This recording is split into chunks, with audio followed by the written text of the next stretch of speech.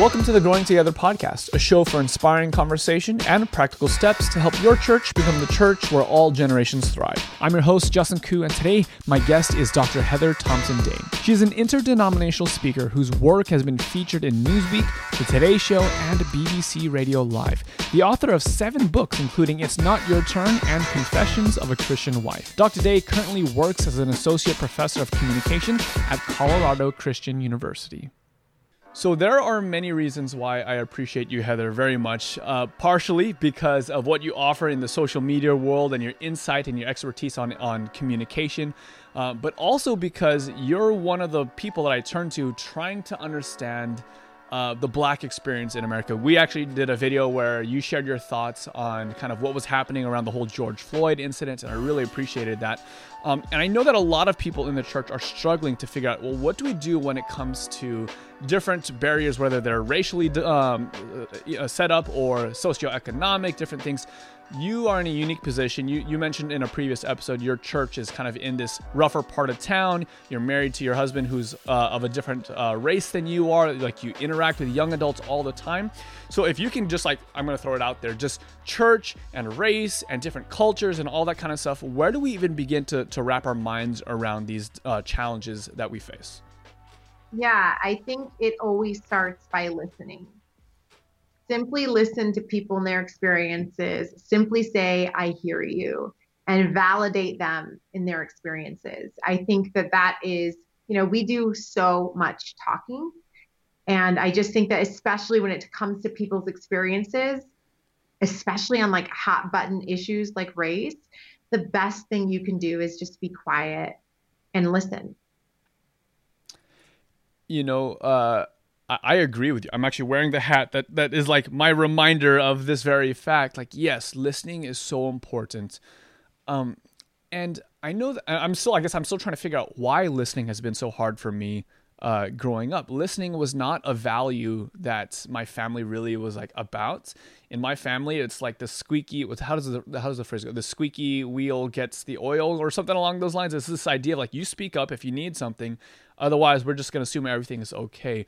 And so for me, like, listening to people it felt like an exercise in futility. I don't know. That sounds like way more crude and insensitive, but maybe it was just crude and insensitive at the time.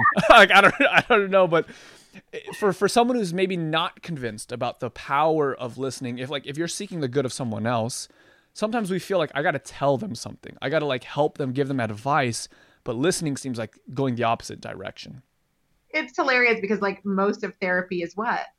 Yeah, just how does that make you feel?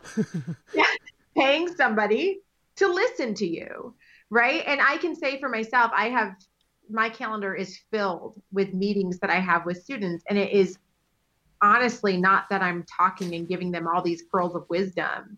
I listen, and I just say to myself, don't touch your phone.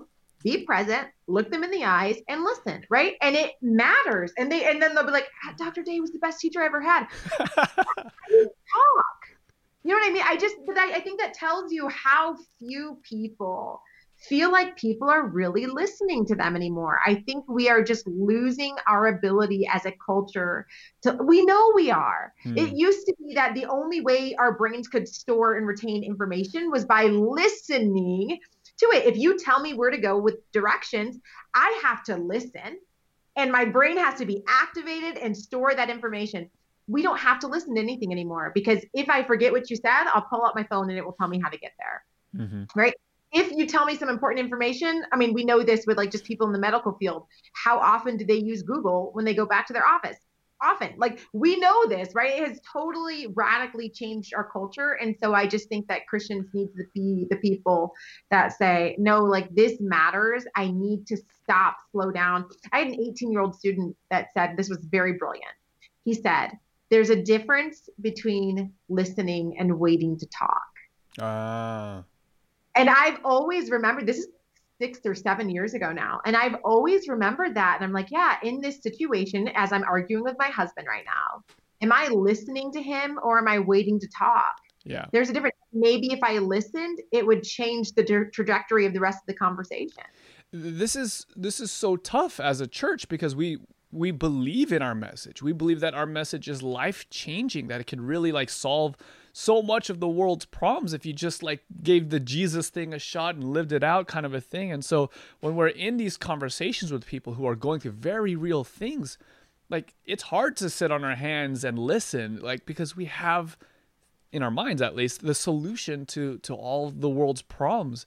And so like, how do we as a church get away from like, because even like our heroes of the faith, right, are always the writers, the speakers, the thought leaders. And so it's someone who has something to say, not someone who listens per se, that we really like cherish and value as a community. How do we get away from that type of like worldview as a church and really value listening again? I mean, if we look statistically, the great leaders that we're referencing are listeners. Like that, we know statistically that the best leaders are listeners. Jesus, who literally is the answer, asked questions. Oh. And if that doesn't make you, I don't know how many times, and I pay attention because I'm a communication person, so I notice those things. How often Jesus asks questions. You guys, next time you go through your Bible reading, it's a lot. Yeah. From the in the Garden of Eden, where are you? He says. God constantly asks questions. And the reason is because questions literally hijack your brain. If I say, let's just do an experiment for people who are listening right now. we're going to turn this into my communication classroom. Awesome. I've always wanted to be in one of your classrooms. I'm going to ask a question. What color is your house? The second I ask you that question, your brain immediately brings up, even if you're like scrolling on your phone and trying to do something else, your brain can't help but be hijacked and want to answer the question that it was just asked. We know that if we simply ask people, hey, are you voting this month? It raises voting by like 30%. Oh, wow. If I say, hey, are you going to buy a new car? You become 20% more likely to buy a new car simply because I asked you the question. Questions hijack the brain and they cause your brain to not be able to focus on anything but the question that's being asked. So how does the church do this? We ask questions. Stop always trying to be the answer. The first thing that comes to my mind is the person knocking on the door. Hi, can I tell you about my friend Jesus? Like, I'm guessing that's not is that the question that you're suggesting, or what kind of questions? How much more effective, Justin, to knock on the door and say, what can I do for you? Hey, our church is located 1 mile away. How can we help? Is there anything we can do? It seems like stupid simple, honestly, doesn't it? It does. Yeah, I say that my husband and I have these conversations all the time where I'm like, why don't we just knock on doors and ask how we can help? And I'm not going to say because I'm a part of a local church, I know the reason is because it's very hard to get volunteers, right? Sure. Like, so what? The pastor is going to go all day and every day, and that's all he does. It's hard. So we have to, and this is where young people come in. I guarantee you, if you got 10 young people and said, hey, we're going to do this really awesome new idea. We're just going to go knock on doors and ask people how we can help. Young people will do it. Because they want to participate. Yeah, which is so interesting because, my background as a literature evangelist type was getting young people to go door to door was a bit of a problem, was a bit of a challenge. It wasn't the most exciting thing all the time. But you're suggesting a different paradigm. When we were going door to door, it was always like, well, I don't know what to say. Like, it's such an easy answer to say, well, you don't have to say anything. Just ask a question and then write down the answers. Like, that's a lot easier to figure out. And then knowing that that's not just an empty exercise so that we can then put the great controversy in their house, but knowing that there's a reason why we're asking those questions. There's a reason why we're writing down their responses. It's because when we get back home, we're going to figure out how do we dream about actually solving the problems that our neighbors are facing. Yeah. And I'm a big believer, Jesus sent people out 2 by 2. I'm a big believer in partnership. I can just say with my own blog, I have a blog with my best friend called I'm That Wife, and we are at almost 200,000 followers. There is no way I would still be blogging had I done it by myself, because there were so many months and months and months, 3 years, that it just felt like we're putting out content and it didn't feel like anybody cared. And the difference was when I wanted to quit, she would look me in the eyes and say, I just feel like we're going to make it. I just feel like we have to keep going. And when she felt that way, I would do the same for her. So our partnership helped us. And so I think too in ministry, like how do we set people up in pairs? How do we create partnerships? And how do we give people clear? Because most people just don't know what to do. It's not that they don't want to. It's that there's nobody organizing saying, this is how we're going to impact our community this month. Who can be in charge of that and organize that and then put people in pairs and send them out? Yeah, absolutely. So let's say I'm a person that's motivated to want to do something, but the situation you just described is exactly what I'm facing. I don't know where to start. I see people in my community that are different colors than me. They're different religions than me. They're different, sexual orientations than me. Like, I want to be a part of their world. I want to be able to pour into them and like be a part of their life, but I don't know where to start. And it doesn't seem like there's any real leadership that's developing on the areas that I care about. Where do I go from just, this is something I'm interested in? Yeah. The internet cut out and I didn't hear anything. Okay. I was like, I can't take this. I have no idea what he said. That's funny. So the question was, someone's in their church, they're motivated to change. They see the brown communities, the gay communities, the different religious communities around them.